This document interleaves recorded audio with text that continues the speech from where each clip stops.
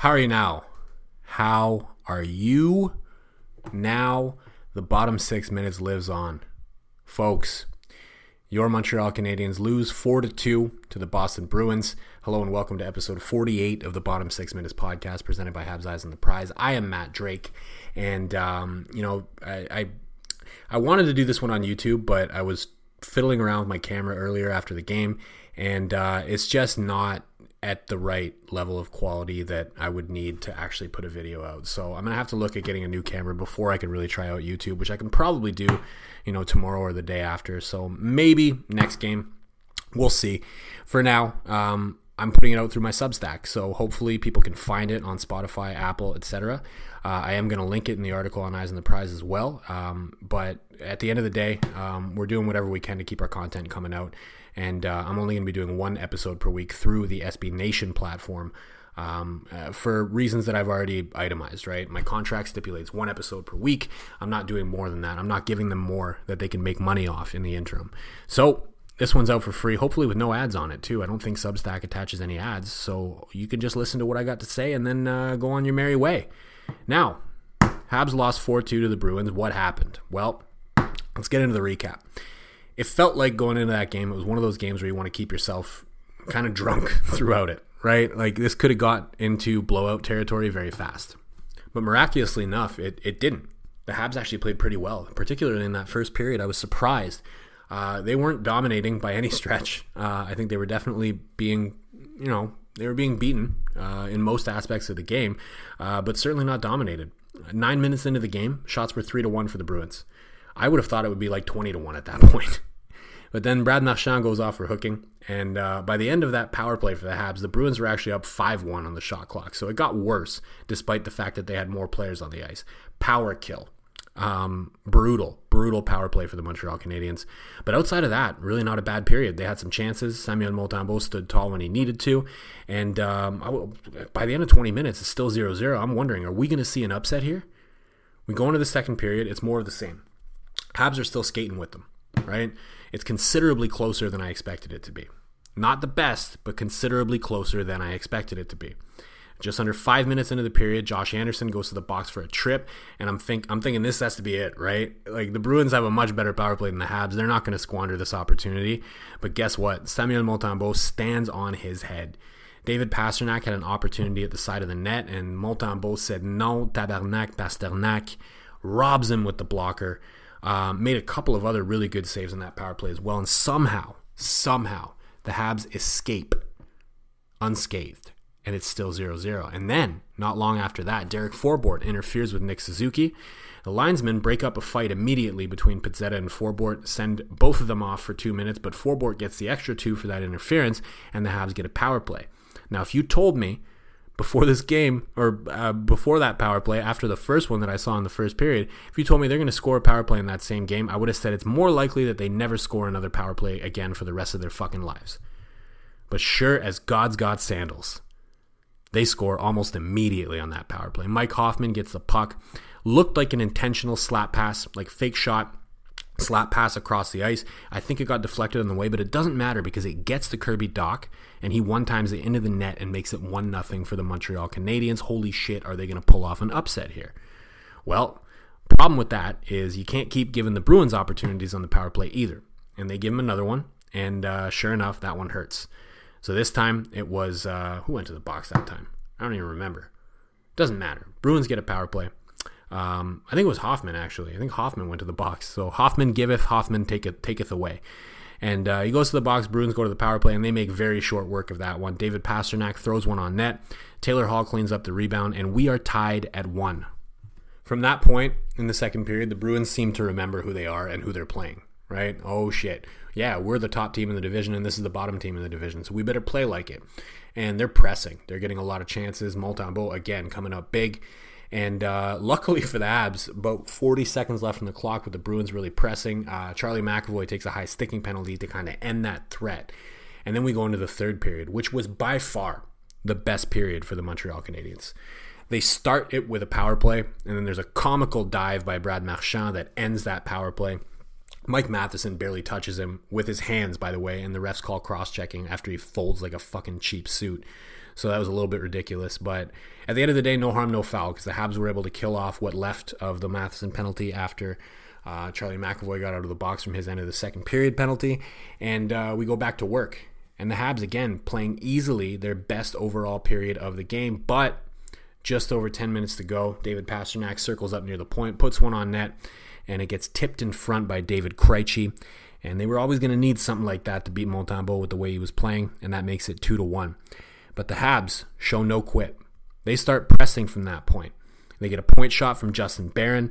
Alex Belzile just digging away at that puck in front of the net, knocks it out to the other side, and Kirby Dach is Johnny on the spot to get his second of the game and make it 2-2.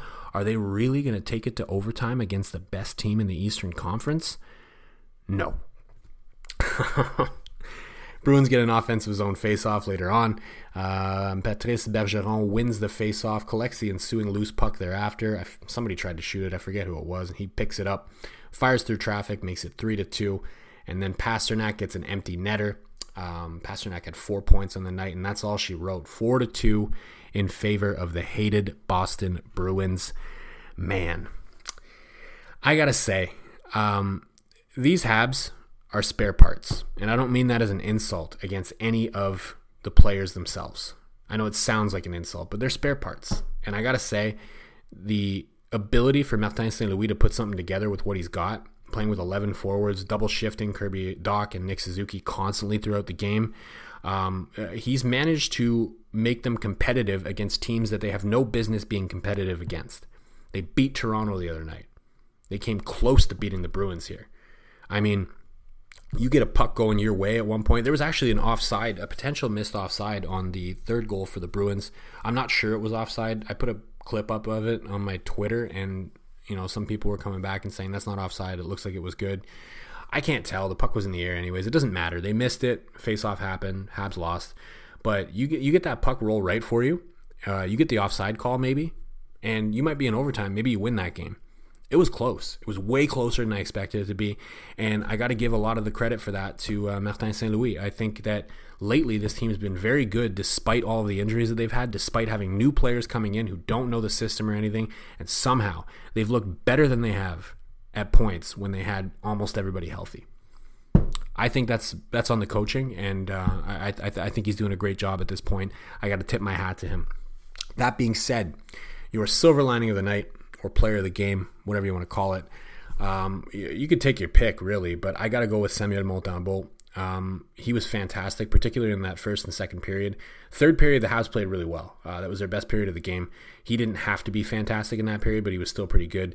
The Bruins needed tips in front, and they needed shots through traffic to beat him. Like, nothing that he had a good line of sight on was going in the net. End of story. He played fantastic. Well-deserved silver lining of the night. And I'm starting to wonder, is this guy a legitimate starting goaltender in the NHL? I know it sounds crazy to say it, but is he a legitimate starting goaltender in the NHL? The way he's playing this season, absolutely. There's a number of teams where he's doing better than their current starters. So just on that alone, like, are you in the top 32 goaltenders of the league? Absolutely he is right now. Can he sustain it is a better question, because he's always been a little bit streaky. But I've said this before, right? Goaltenders are weird. Sometimes it takes them until they're 26, 28, sometimes even 30 years old maybe before they really figure it out. 30 might be a little bit rare, but he's 26. He's not that old. He hasn't been in the league that long. This could be him coming into his final form. We've seen it before. I think the last time I talked about him on the podcast, I mentioned the Tim Thomas arc, right? Tim Thomas, of course, played for the Bruins, won a Stanley Cup with the Bruins. Guy didn't really find his stride until his late 20s. I don't know. Maybe Samuel Montembeault is a starting goaltender. At this point, we were talking about it in the Eyes on the Prize Slack for however long that continues to exist. If somebody came and offered me a trade, if I'm Kent Hughes and somebody came and offered me a trade for Jake Allen, I don't really care what it is. If it involves picks, especially high ones, I'm taking it. Done deal. Nothing against Jake Allen. I think Samuel Montembeault can carry you for the rest of this year. I don't think you need anybody better than him, because you don't care if you lose anyways. So why are we hanging on to Jake Allen? Why are we so concerned about keeping him on the team if anybody else is interested in having him? I would probably also trade Montembeault, honestly. I'm not going to sit here and say that I wouldn't, right? I think everybody's got to be on the table. But realistically, if I have the option right now to trade Jake Allen, that's the trade I would make. And then I would take the opportunity to really evaluate Montembeault and decide, can he be my starting goaltender moving forward? I think he might be able to, honestly. I'd love to find out anyways. Now, I said you had multiple options in that game for your silver lining or player of the game, whatever you want. So let's go to the other two. We'll give you basically a 3 stars tonight. And he was your first star, Samuel Montembeault. My second star, this is going to sound weird because he didn't score, but Josh Anderson. Josh Anderson has been absolutely flying for the last 5 games or so, playing some really inspired hockey. I don't know what it is. I don't know if he's trying to play to keep himself on the Montreal Canadiens or if he's trying to play his way into a trade. We know that they've gotten trade offers for him. And we know, at least the rumors tell us, that they've declined all the trade offers that they've received. I would love nothing more than to know what exactly they've been getting offered and what they've been declining. And I'd also love to know, what does this new inspired level of play bring in terms of offers? I don't know. I mean, they've been turning him down left, right, and center apparently, so it apparently would take a significant offer for them to consider moving him. And I think the significant offers are going to come if he keeps playing like this. So again, I don't know. Is he trying to play his way out of Montreal or is he trying to play his way to stay in Montreal? Either way, I think it might lead to some more offers, and then we're going to have to just wait and see whether or not the Habs are willing to bite on one of those offers. I think if he keeps playing hockey the way he is right now, it's going to be tough for them to refuse some of the offers that are going to come in, because there's going to be some playoff teams that are looking at a guy like that who's big, who's a bull in a china shop when he wants to be, and they're going to say, I could use that in the playoffs. And who knows what they'll give you for him. If it involves a 2023 first, I think you got to take it and run. Now, your third star of the night, obviously, I already talked about it. Kirby Dach. He scored 2 goals. Clutch. Playing mostly at center now as well. If this season doesn't bring us, Connor Bedard, we don't pick in the top 3 or whatever, we're picking in the top 8, let's say, but we get the evolution of Kirby Dach at center to the point where he could potentially be your number 2 center, that is a huge win for the Montreal Canadiens. If they can figure out how to get somebody who can play with Nick Suzuki and Cole Caulfield, of course, because the one line that had been working for them this season was Kirby Dach with Suzuki and Caulfield. They've tried other combinations with Suzuki and Caulfield, but he's the only one that really seems to work. So they got to figure out somebody else that can play up there as well if he's going to play at center long term. But if this is him figuring it out at center and being able to play there regularly, that's also fantastic news. Because I think you can win with a team that has Suzuki, Dach, and Beck down the middle. If Owen Beck is your third line center, you can really put him in that defensive role. He can chip in offensively. If Kirby Dach can lead a second line that can actually generate secondary scoring, as he did, while shifting around in the lineup with different wingers all night against the Bruins, man, that could really be something. Now, I struggle to even think of anything negative to say about that game, honestly. I thought they played really well. Alex Belzile played really well coming up. Poor guy was really jamming away at the net trying to get his first NHL goal at the age of 31. I was hoping that he was going to put it in himself, but, gets it over to Dach, and Dach gets it in. So really good game from him. Raphael Harvey-Pinard, I felt like he played extremely well as well. Showed a lot of speed. He had a chance at one point in the third period where he came in on the left wing. He had nobody around him. He had nobody to pass the puck to, so he just fires off a clapper, and he almost fooled Jeremy Swayman with it. Almost. Like, I know almost only counts in horseshoes and hand grenades, but fuck.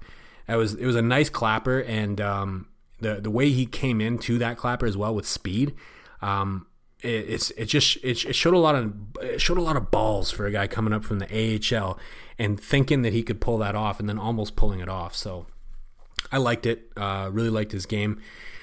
Nick Suzuki had a pretty good game. It wasn't one of his best, but he was pretty good. You got to keep in mind that him and Dach are playing a lot of minutes. They were both well over 20 minutes on that night, so it's going to be getting difficult for them. And that's why I had posted recently. There's the thing that's not really a negative, but it's a bit of a gripe. I posted on my Substack recently. If anybody doesn't have my Substack, I will link that in the article on Eyes on the Prize as well. That the Habs should use their emergency recall ability and pull up Joshua Roy. I know, anybody who listens to this podcast, you know that I talk about him a lot. I'm a big fan of his, maybe to a fault, but I think he deserves his first taste of NHL action, and I think they need to bring somebody up to give them the opportunity to stop using guys for 20-plus minutes per night like Nick Suzuki and Kirby Dach. I don't think that them playing all these minutes is going to work very well in the long run for the Habs. I know they're probably hoping somebody comes back from injury sooner than later, and they're thinking, well, we can get away with that. But I would call him up. You're allowed to bring him up for 5 games, give him a shot, and for those 5 games, he acts as a little bit of a stopgap for you until you have somebody back from injury. I think it's the smart move for them right now. I think he deserves it, and I think it's a smart move to avoid putting too much strain on some of your top guys like Suzuki and Dach. The last thing you need is one of them getting injured too, and then it takes away from that opportunity to see where's the development at, what can they do, who can play with them, right? That's what we don't want to lose. The team needs to figure out things like that. Who can play with Suzuki other than, of course, Kirby Dach? We know Caulfield can, but Caulfield's injured. So we need to know who else can play with Suzuki. We need to know what Dach can do at center and who can play with him. And in order to really do that without risking injury to them, you also kind of need some extra bodies. So I'd say don't wait for anybody to get back from injury. Use what you can use, which is that emergency recall. Bring up Joshua Roy, give him 5 games. Let's see what he's got. He deserves that taste, and your top guys deserve to have a little bit less workload on them, especially going up against some of the best teams in the league, you know? But I digress. Overall, I have no issues with that game. I expected them to lose. I expected them to lose big. And not only did they not lose big, they came down to the wire in the 3rd period with a tie game. I mean, amazing stuff for a team that has a bunch of AHL players and a bunch of rookies. Amazing stuff. Frankly, that's all I really got to say about that game. I was super impressed. What are we running? We're running over 17 minutes. So c'est une grosse soirée pour les employés de soutien. We are no longer on all of the same platforms we were on before. I do believe that Substack can upload this to me, to Spotify and Apple. I will update you guys when I figure out exactly what other platforms it goes on to as well. But again, check the article on habseyesontheprize.com. We still have that site running until until March 1st, rather. I think they're cutting us off on February 28th. So up until March 1st, we will still be posting content there. I will still be posting content there. Other than that, follow me on Twitter at DrakeMT. Number 1, I would appreciate that very much, as I always say. And number 2, you can keep updated on exactly where we're going to be going afterwards. There are a lot of irons in the fire right now. Eyes on the Prize may die in its current form. It may come back with a different name, but we have, how can I say this? We have a lot of interest in people that want to help us. So we're going to be back one way or another. So stay tuned. Again, follow me on Twitter. Follow everybody else on Twitter as well. Jared Book, Scott Matla. We will let you guys know exactly where we're going to be. And again, you're going to be able to keep up with the podcast as well. I'm still going to be doing this after every game. And hopefully by next game, I can figure out the whole YouTube thing and I'm going to put it on there as well. So thank you, as always, for listening. And of course, à la prochaine.